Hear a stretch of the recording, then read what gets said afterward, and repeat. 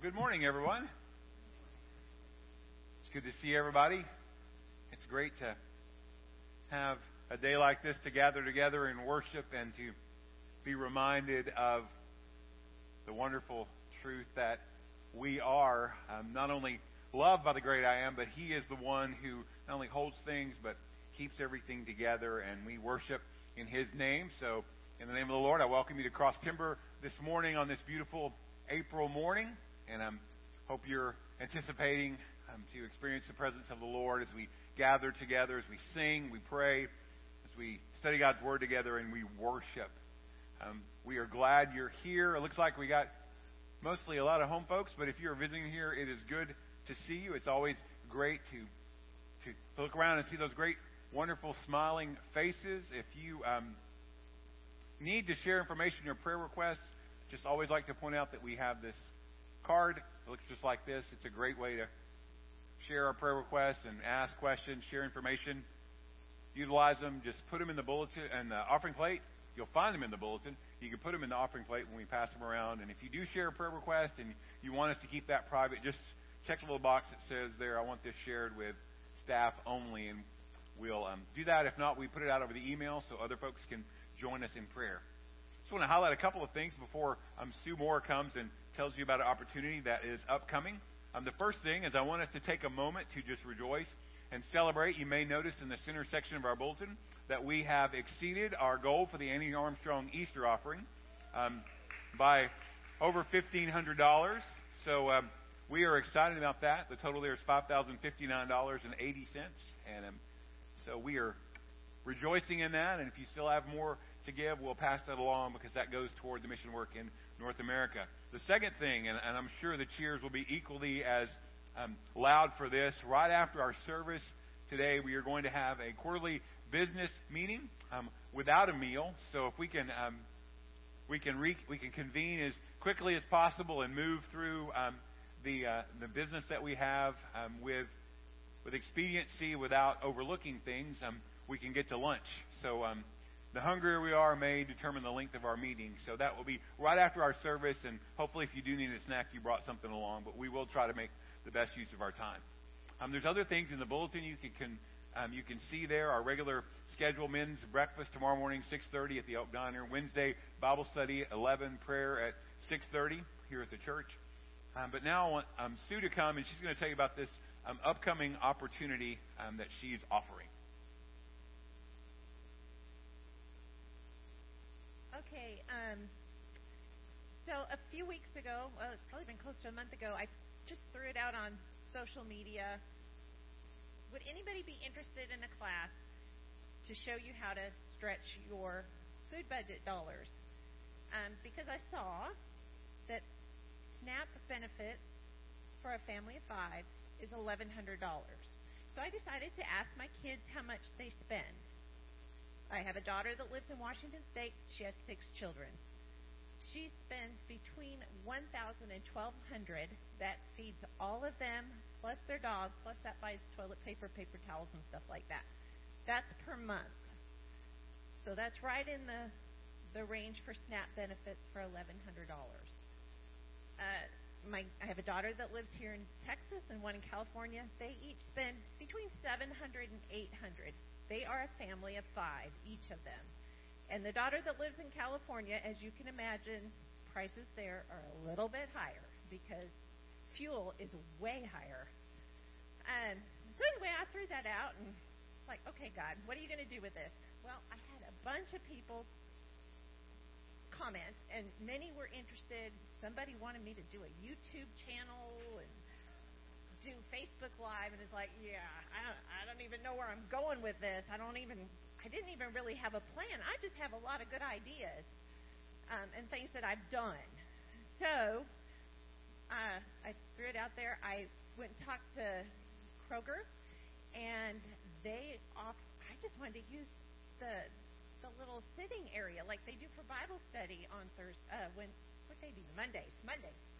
And the manager said, no, we have a conference room upstairs. You can come on up there, and we'll provide snacks and drinks. I'm like, okay, thank you, Lord. So I felt like I had found favor with the King and with the Lord when that happened. So I set a date. It's April 20th, this coming Thursday at 6:30. And if this is not something that you feel like you need and you just want to come and support, you don't need to do that. I would love for you to stay home and pray for us, because this is an outreach. That's my vision. I'm going to be sharing what the Lord has done in my life, and hopefully my testimony. I don't know. I have 2.5 pages of tips and tricks and ideas and money-saving things that if I don't get through, then maybe I'll do another class, maybe here in May. I don't know what God's doing with it. So I would covet your prayers. I also have a favor. If any of you people, young people, old people, play around on your computer and could make me a cute flyer, Harvest House wants a flyer that they could hand out to their clients. And I hate doing that kind of stuff. But I would need it tomorrow so I can email it to them. So if that's something you love to do that for me and talk to me after church. All right. Thank you. Thank you, Sue. That's an exciting opportunity, and you can see God's hand all over that and just making provisions. So, like Sue said, if that's something you don't need in your life, be in prayer on Thursday evening at 6:30 as ladies, as families gather together to hear information about how they can stretch their dollars, but also hopefully hear about the faithfulness of God and His willingness to help in any circumstance and situation. So thank you.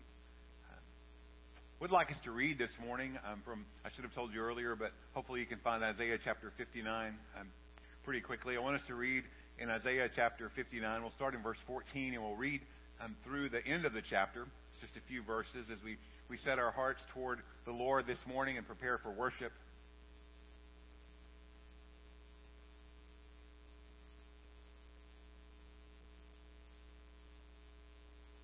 I think as we read this together, you'll find some similarities in the language to our culture and our world today. And we'll also see in this the willingness of our God to work and to move on behalf of His people. So verse 14, Isaiah chapter 59 begins, "Justice is turned back, and righteousness stands far away. For truth has stumbled in the public squares, and uprightness cannot enter. Truth is lacking, and he who departs from evil makes himself a prey. The Lord saw it, and it displeased Him that there was no justice. He saw that there was no man, and wondered that there was no one to intercede. Then His own arm brought Him salvation, and His righteousness upheld Him. He put on righteousness as a breastplate, and a helmet of salvation on His head. He put on garments of vengeance for clothing, and wrapped Himself in zeal as a cloak. According to their deeds, so He will repay. Wrath to His adversaries, repayment to His enemies. To the coastlands He will render repayment. So they shall fear the name of the Lord from the west, and His glory from the rising of the sun. For He will come like a rushing stream, which the wind of the Lord drives. And a Redeemer will come to Zion. To those in Jacob who turn from transgression, declares the Lord. And as for me, this is my covenant with them, says the Lord. My spirit that is upon you, and my words that I have put in your mouth, shall not depart out of your mouth, or out of the mouth of your offspring, or out of the mouth of your children's offspring, says the Lord, from this time forth and forevermore." Gentlemen, will you come as we take our offering this morning?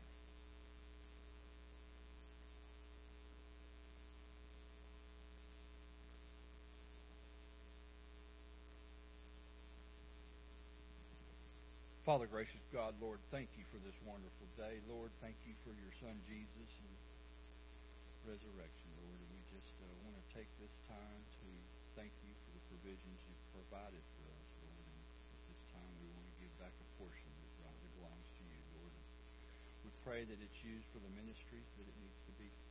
Lord, and we just thank you and bless you in Jesus' name. Amen.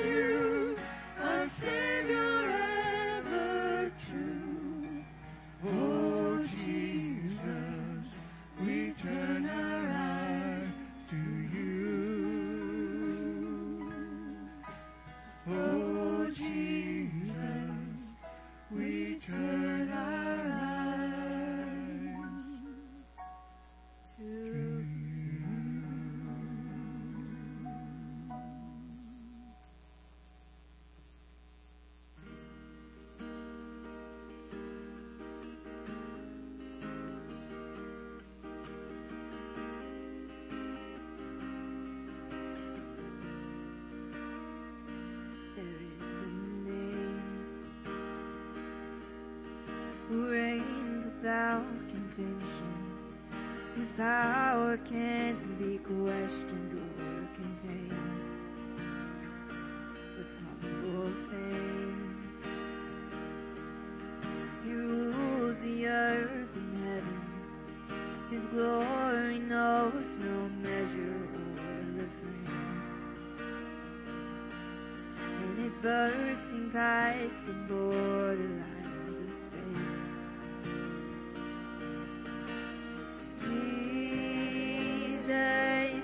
enthroned upon the praises of our hearts.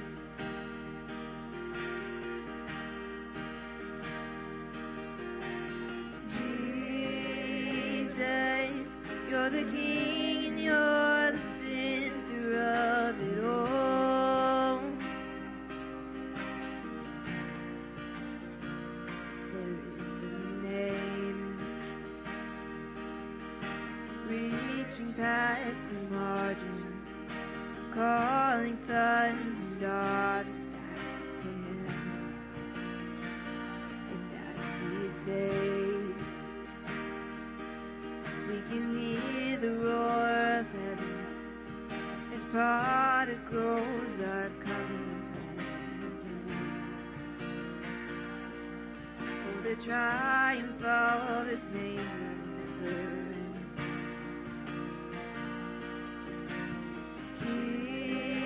Jesus, enthroned upon the praises of our hearts.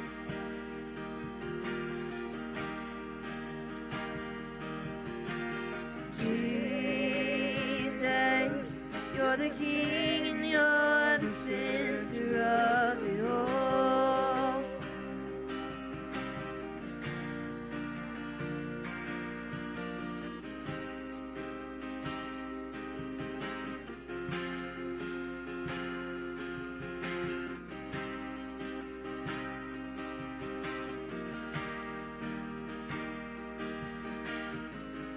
For every eye will see, every heart will know, there is no name above the name of Jesus.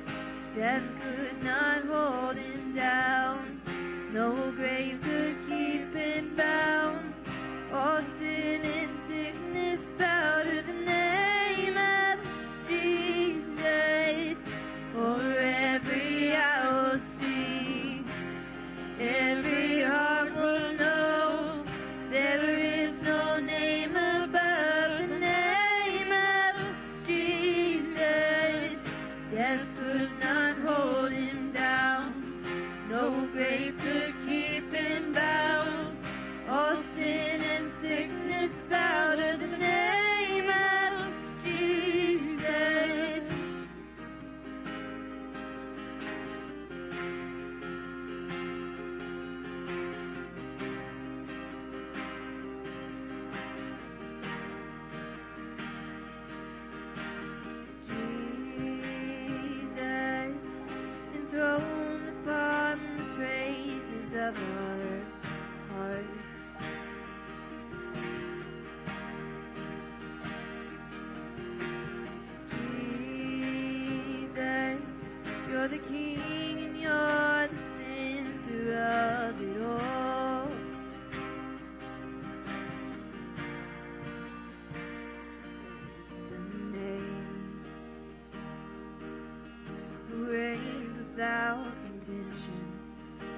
power can't be questioned.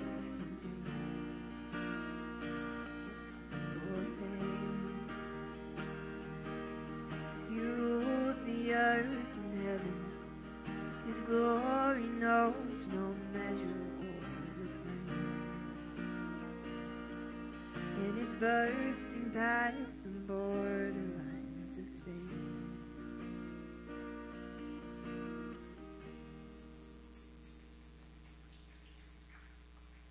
Father, we just bow before you this morning. And we thank you for sending your Son. And Jesus, we thank you for coming. And that every knee will bow and every tongue will confess that you are Lord. And we thank you that you are not unfamiliar with our weaknesses, that you were tempted in all things, and therefore we can draw near with confidence to the throne of grace that we may receive mercy. And this morning, Lord, let this song be our declaration of that truth. In Jesus' name, amen.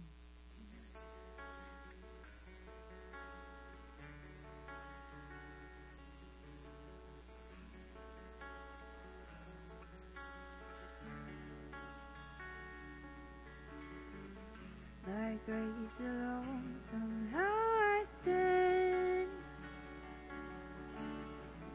where even angels fear to tread, invited by redeeming love, before the throne of God above. He pulls me close with nails cut in into his everlasting arms.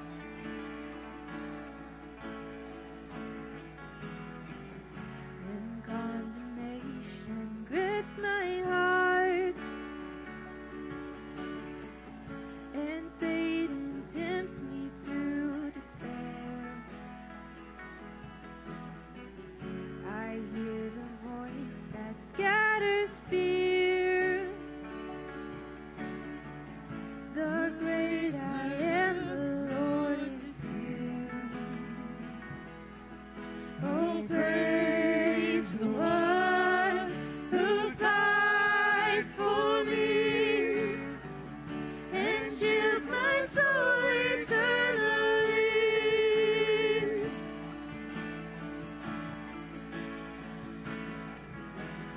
Boldly I approach your throne.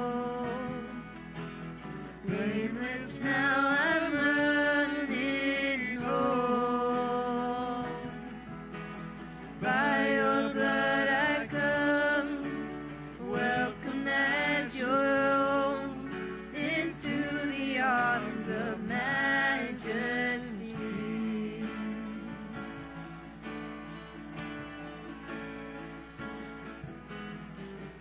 Behold the bright and risen sun,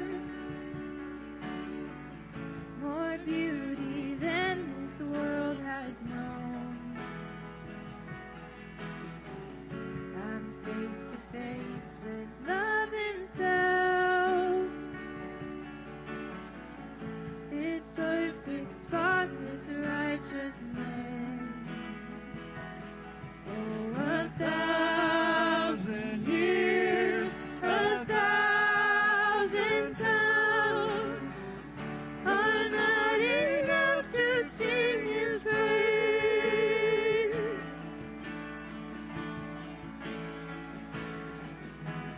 Boldly I approach your throne. Blameless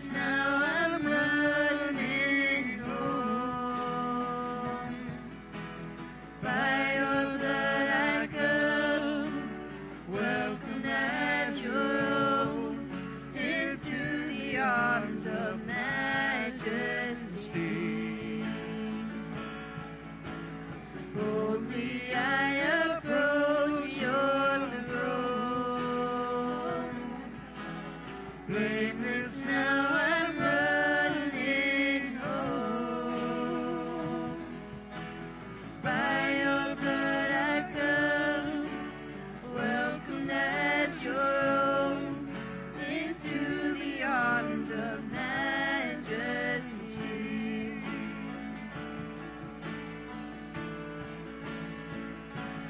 This is the art of celebration, knowing we're free from condemnation. Oh, praise the one who made an end to all my sin. This is the art of celebration, knowing we're free from condemnation. Oh, praise the one who made an end to all my sin.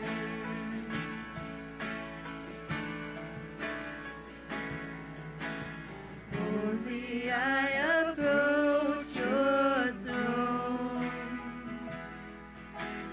Blameless now I'm running home. By your blood I come, welcomed as your own, into the arms of majesty.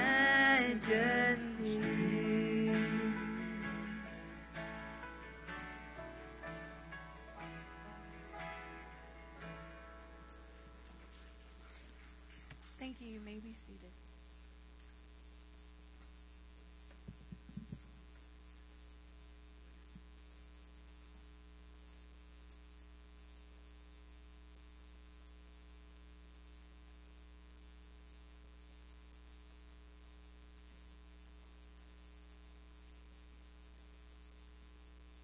If you'd like to follow along, you can turn to Esther chapter 5. Be ready to move from chapter 5 to chapter 6. And then if you have a extra finger or a bookmark, you may want to put one in Hebrews chapter 4, because we'll read a couple of verses there. But this morning we are going to take one last look at the book of Esther. I've enjoyed the time we spent there, and I hope you've gained something from it as we've seen the unseen hand of God working throughout history. We've focused on His faithfulness to all His promises, and we've taken opportunity to remember the great rescue mission that God has been on since the very beginning. And so as I was thinking about, what would be a good way to wrap it up, I was thinking about some titles maybe for this sermon, and I wanted to share a couple that just didn't quite make it. So the first one I thought of was, Give It a Try Like Mordecai. Then I thought, well, maybe it needs to focus on Esther. So I thought, will Esther see a scepter? And then I thought, well, maybe it should be about Ahasuerus. So I thought, will Ahasuerus spare us? Can't you just imagine that question in Esther's mind? And then my favorite, which was close, I really had a hard time leaving this one behind, is how to hang the Haman in your life. Doesn't that sound just practical? How to hang the Haman in your life. Well, after all that, I laid those aside, and I finally decided on access to the throne, because I want us to think about, like that last song reminded us that through Christ we come to God confident He will hear our prayers and respond. And we're going to take from this book of Esther a look at what it means to be involved in intercessory prayer. Simply stated, to pray to God on behalf of someone else. It's a wonderful gift that God has given us, but yet there's so much untapped power that we have at our fingertips through prayer to advance God's kingdom work and to see Him do the miraculous. And God is waiting for you and I to be a part of that. In fact, in Isaiah 59, we read there, that God looked around and he saw no intercessors. And so he stepped in and brought salvation and righteousness to sustain his people. And then in Isaiah 62, God just speaks to Isaiah and he says, "Oh, on your walls, O Jerusalem, I have set watchmen. All the day and all the night they shall never be silent. You put the Lord in remembrance. You who put the Lord in remembrance take no rest." And so I want us to think about our responsibility. Our job is in some way to be a watchman as we pray. To pray continually day and night. Refuse to be silenced and not give up. Don't rest until we see God work.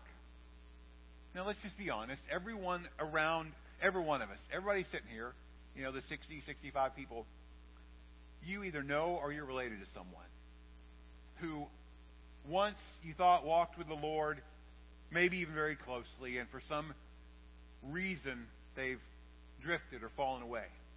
Maybe it's a child, a grandchild, or a family member, a friend. And they find themselves living in a life that's lonely and filled with confusion. They struggle maybe with depression, anger, or anxiety. And the great need that they have, is for God to intervene and to work the miracle that only He does. And so this morning, at the end of our service, we're going to stand united in prayer for God to do the work that only He can do. As we look around and we see a generation, a world that's in crisis, God wonders, and we should wonder, who's willing to stand on the wall and watch and pray? Who will take advantage of the access we have to the throne room of God to receive the grace and mercy for ourselves, but also to intervene and ask for that for others? And I think we can see this pictured in the book of Esther. We can see it expressed in the truth of the book of Hebrews. And so I'd like us to read together. We're going to read in chapter 5. We're going to read the first several verses there. I think first 8 verses, and then we're going to skip over and read the end of chapter 6 and the first part of chapter 7 together. So let's look together. The words will be on the screen. Esther chapter 5, verse 1 says, "On the third day, Esther put on her royal robes and stood in the inner court of the king's palace, in front of the king's quarters, while the king was sitting on his royal throne inside the throne room opposite the entrance to the palace. And when the king saw Queen Esther standing in the court, she won favor in his sight. And he held out to Esther the golden scepter that was in his hand. Then Esther approached and touched the tip of the scepter. And the king said to her, 'What is it, Queen Esther?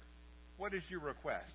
It shall be given you, even to the half of my kingdom.' And Esther said, 'If it pleases the king, let the king and Haman come today to a feast that I have prepared for the king.'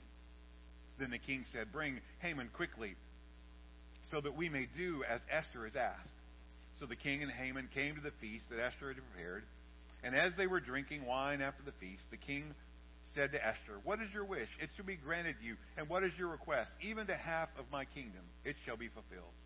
Then Esther answered, 'My wish and my request is, if I have found favor in the sight of the king, and it pleases the king to grant my wish and fulfill my request, let the king and Haman come to the feast that I will prepare for them, and tomorrow I will do as the king has said.'" Now look at over chapter 6, starting in verse 14. "While they were yet talking with him, the king's eunuchs arrived and hurried to bring Haman to the feast that Esther had prepared." Chapter 7. "So the king and Haman went into the feast with Queen Esther, and on the second day, as they were drinking wine after the feast, the king again said to Esther, 'What is your wish, Queen Esther? It shall be granted you. And what is your request? Even to the half of my kingdom it shall be fulfilled.' Then Queen Esther answered, 'If I have found favor in your sight, O king, and if it pleases the king, let my life be granted me for my wish, and my people for my request. For we have been sold, I and my people, to be destroyed, to be killed, and to be annihilated. If we had been sold merely as slaves, men and women, I would have been silent, for our affliction is not to be compared with the loss to the king.' Then King Ahasuerus said to Queen Esther, 'Who is he, and where is he, and who has dared to do this?' And Esther said, 'A foe and an enemy, this wicked Haman.' Then Haman was terrified before the king and the queen. And then Hebrews chapter 4, verse 14. Since then, we have a great high priest who has passed through the heavens, Jesus, the Son of God. Let us hold fast our confession. For we do not have a high priest who is unable to sympathize with our weaknesses, but one who in every respect has been tempted as we are, yet without sin. Let us then, with confidence, draw near to the throne of grace, that we may receive mercy and find grace to help in time of need.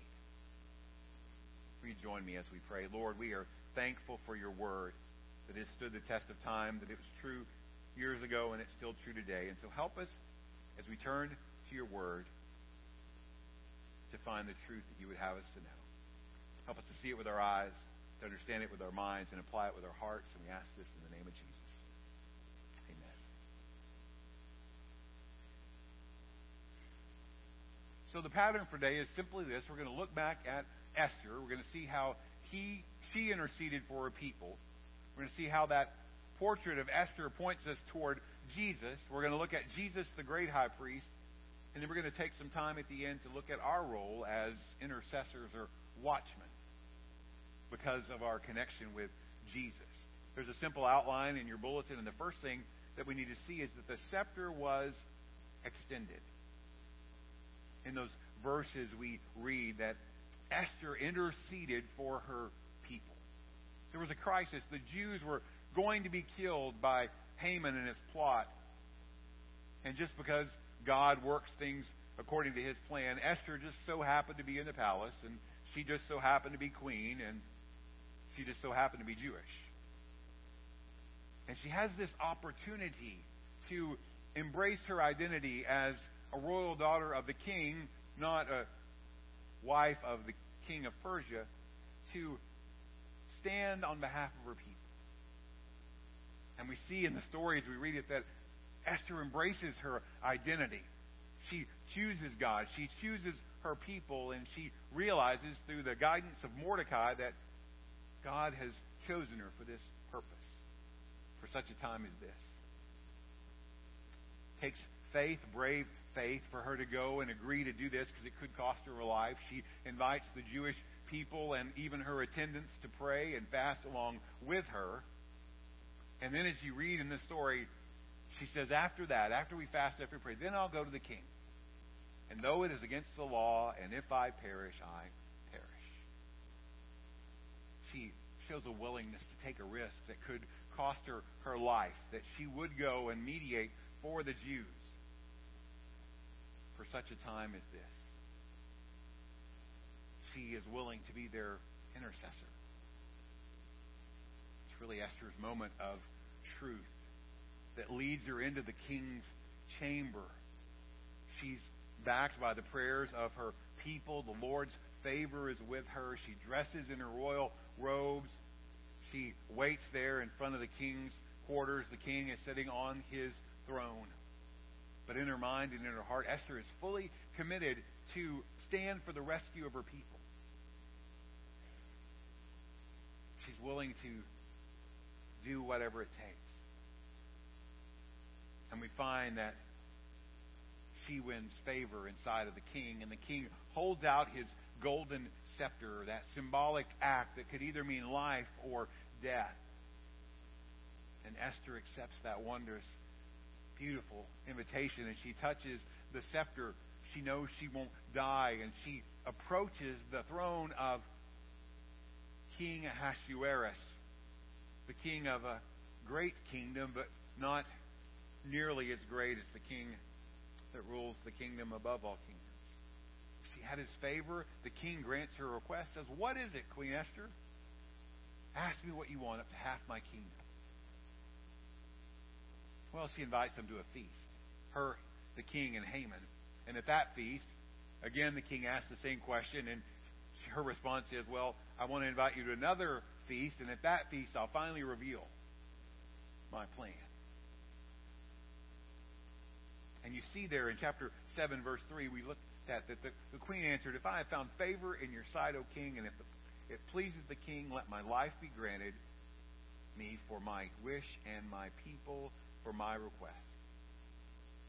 Entreating with humility, finding herself in submission to the authority of the king, but boldly asking for the deliverance of herself and her people. Now, what we didn't read about, but we know about because we know the story, is that Esther exposes the wickedness of Haman. Haman is hanged on his own gallows. And Esther, when we get to chapter 8, once again pleads for the king. If you have your Bible there, look at chapter 8, verse 3. It says, Esther spoke again to the queen, and listen, look at her posture. She fell at his feet and wept and pleaded with him to avert the evil plan of Haman the Agagite. Desperate situation, and she's desperate, and she's calling out. And then in verse 4, as we continue on, the king once again holds out the scepter. And Esther rose and stood before the king. And listen in verse 5. If it pleases the king, and if I have found favor in his sight, and if things seem right before the king, and I am pleasing in his eyes, let an order be written to revoke the letters devised by Haman the Agagite. And we read on, it says that those were written to destroy the Jews and all of the kingdom. And then verse 6, how can I bear to see the calamity that is coming to my people? Or how can I bear to see the destruction of my kindred? So she is calling out to the king on behalf of her people because she is desperate, because she's committed, and she knows he can intervene. And so the king gives them the opportunity, and with his blessing, Esther and Mordecai write a new decree to counteract the other one that says the Jews can defend themselves against anyone that would attack them. And in that moment, their crisis is averted, and what could be the potential end is actually a victory, and they are transferred from death to life. And throughout this story, it's so beautiful, even though you don't see it. God's hand is working in people's lives, all because of his faithfulness. And because he is faithful, he heard the cries of Esther, the queen.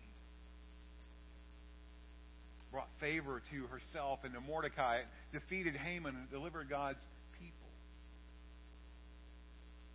And we could probably put Esther in the category of a good intercessor. But the exciting thing is she points to the best or the greater intercessor. If you study the Bible or theology, you may come across the word, a shadow or a type. They use it in the Old Testament to talk about things that are imperfect examples, mainly of God and of Jesus, that point forward to the New Testament.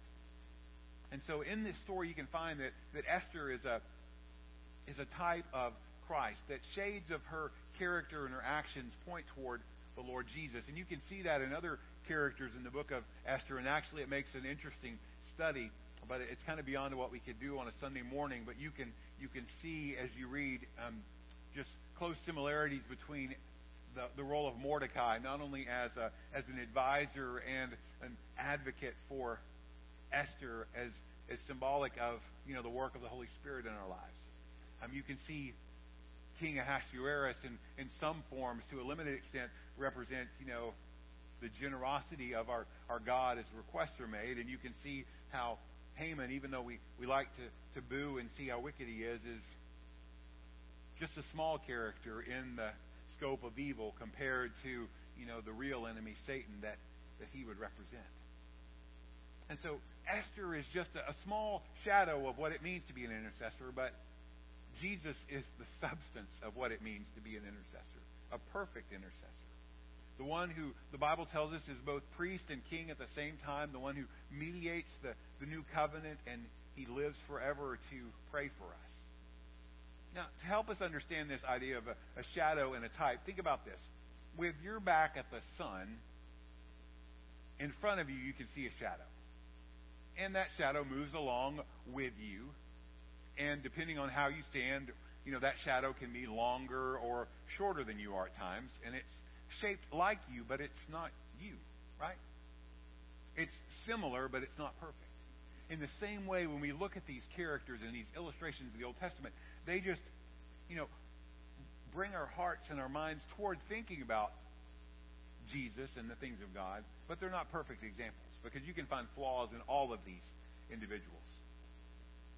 But when we look at the shadow in Esther, we see the reality in Jesus. think about both of them. There was great risk involved.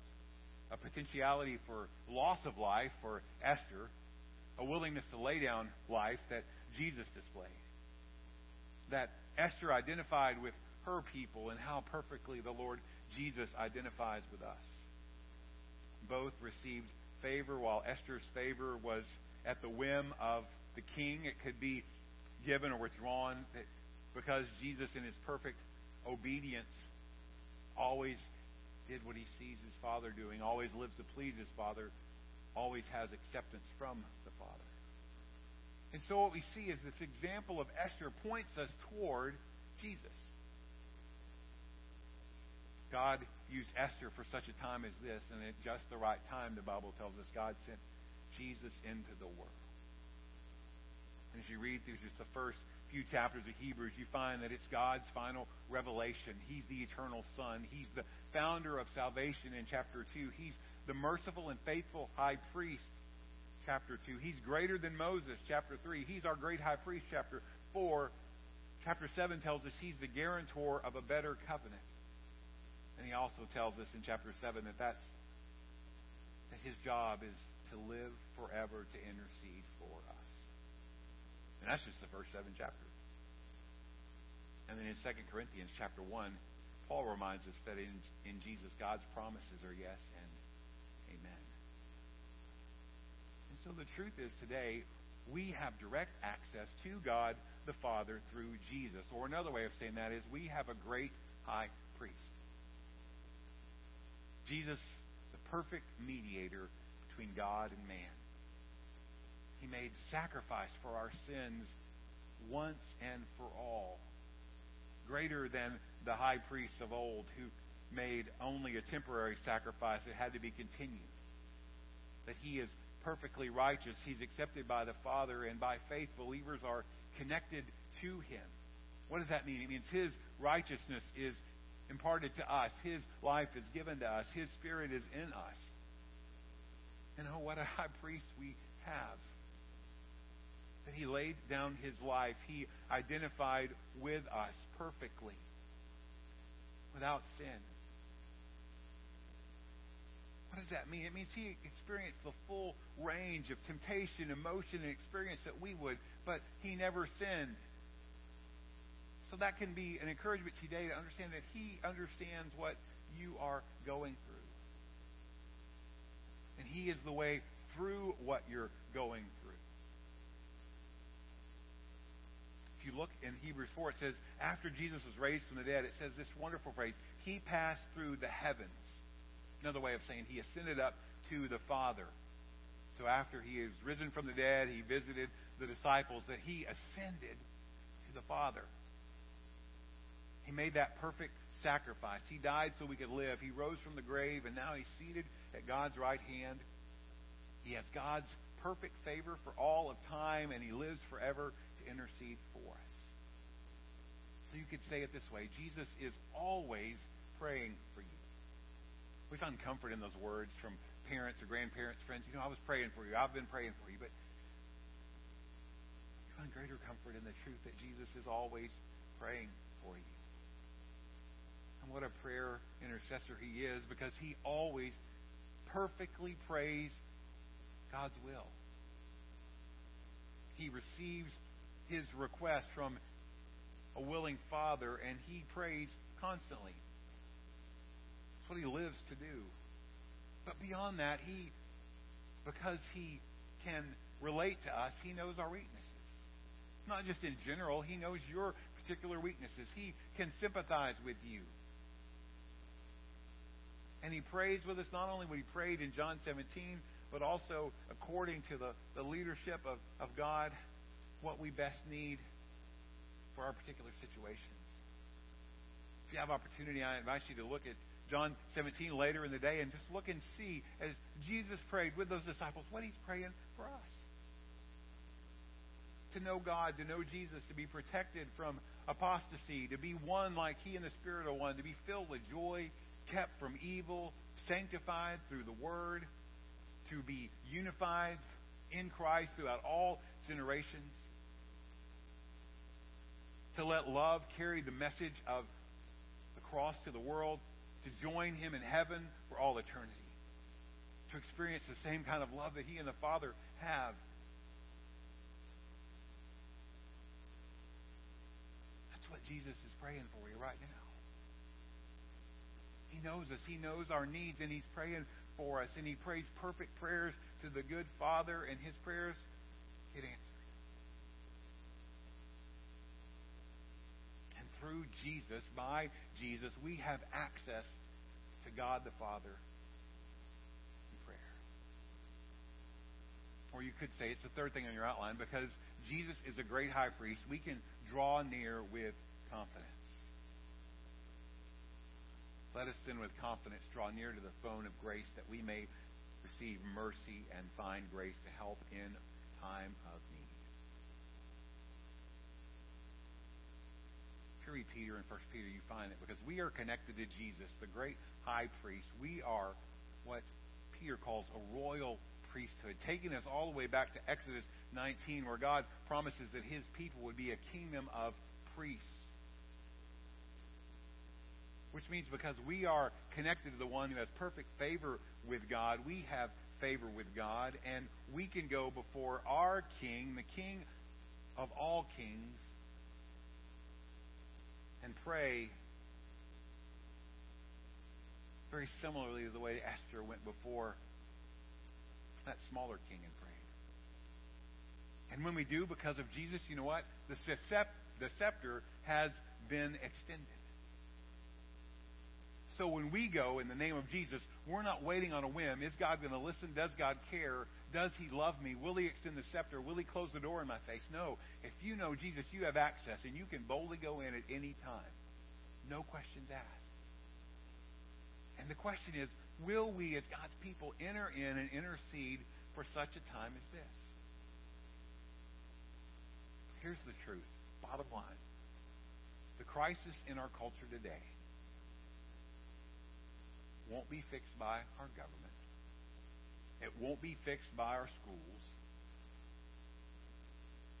It will take a mighty move of our God. And the crisis in our culture requires a response from watchmen on the walls. Read Isaiah 62 later.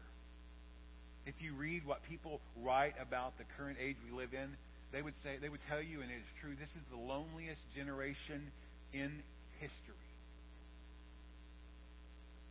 That while they experience more and more opportunities for connection, they experience greater levels of loneliness than anyone that has ever lived. There is rampant confusion about truth. What do I believe? What do I not believe? There's confusion about sexuality. Who am I? Who are we? Is God's Word really true? And there's confusion about the gospel. Does God really still save people? Do I have to just be good? Or can I do whatever I want, and because God loves me, He'll save everyone? So there's confusion. There's people young and old trying to cope with all types and levels of trauma, whether it comes from abuse or betrayal, whether it comes from being involved in battle or combat, police work. Anxiety and depression seem to be secondhand words. And here's what needs to happen. Our young people need us to stand in prayer. Persistent, passionate prayer. Not in our own strength, but powered and prompted by the Holy Spirit. Prayers that are pleasing to a Father. And this is the opportunity that we as older adults have to take our stand. Now, as you get older, you'll realize age can prohibit you from doing many things. But it should not affect our prayer life. A minister in Tennessee started several years ago a ministry called Pray For Me, just to encourage the older generation to pray for the younger generation. And listen to his words. It is time for the older generation to not step down, but kneel down. To not step back, but step up. What if those of us with more of God's time spent more of that time interceding for young people than bemoaning their spiritual condition. Quick paraphrase. What if we spent more time praying than complaining or praying than worrying? And I would argue to you this morning that it's time for the church to step up and to kneel down. Because through Christ, we come to God confident that He will hear our prayers and respond. Amen? Now, this is going to be a little different this morning. Usually I give you application points. You write them down, and then, it's willy-nilly whether you ever look at them again or take advantage of that or do them or if they even matter. This time I'm going to give them to you, and we're going to take an opportunity to put them into practice. Long ago, written about in books, Esther faced a crisis. Her people were headed toward destruction. She trusted in God. She went before the king. There's a crisis in our day. There are many among us, many that we know, we love, that are headed for destruction. And we're going to bring our request before not an earthly king, but the King of Kings. We're going to ask with boldness for God to work a miracle. The miracle that changes hearts. The miracles that draws back those who have wandered, that can rescue from danger.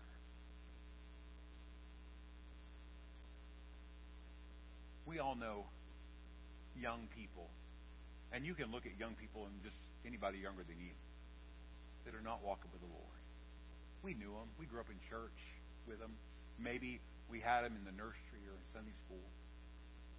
Maybe they're even part of your family. And now you look and you see that there's a distance that seems to be ever widening between them and their relationship with God. Here's what I want to tell you with all confidence. God's not done. The final word has not been written. There's no period at the end of the sentence. His pen is still in His hand. And we're going to take opportunity to intercede for them. To pray to a God who's willing to change the course of their lives, to turn the tides. So if you're a parent, if you're a grandparent, if you're a family member, if you're a friend or a church member, you have somebody in your family. It's a son, a daughter, a granddaughter, a grandson, niece, nephew, kid, or a young person. Maybe it's even a parent. What I'm going to ask you to do is I'm going to ask you to stand on their behalf. You don't have to call their name. But if there's somebody in any of those connections, I just want you to stand. That means, stand up. Stand up on their behalf. And in church, if you're not already standing, I want you to find the person closest to you or the persons closest to you and gather around them. It's all right to move. We're Baptists, but it's okay. Just keep one foot on the ground at all times and you'll be safe. But find the person closest to you. Gather around them, and I just want you to spend time interceding for these young people, that God would bring prodigals back home, because He's wanting and He waits for those to come home. And be sure of this while you're praying, that Jesus is praying too. I'm going to give you moments to pray, and then I'll close this up in a time of prayer. We're going to move over to one other area before we're done. But let's just spend time now praying for those that are away from God, that we would long to see come back, that God would bring rescue to them.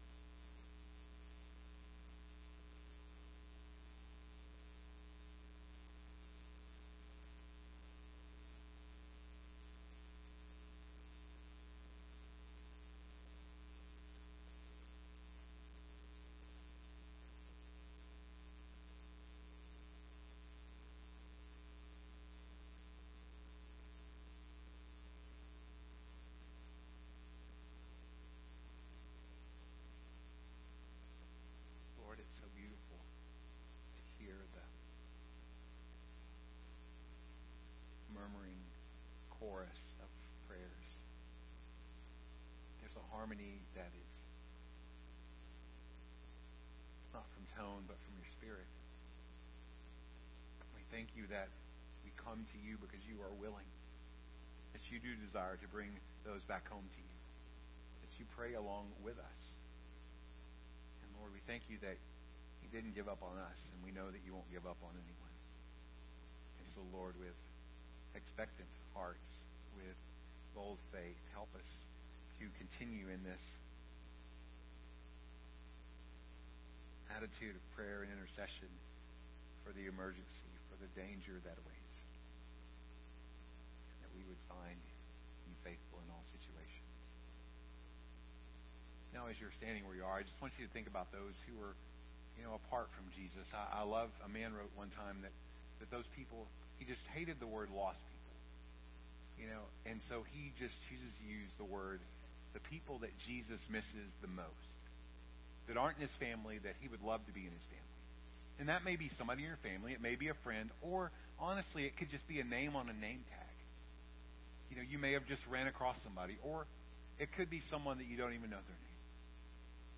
They're all around us. In fact, they're all around the world.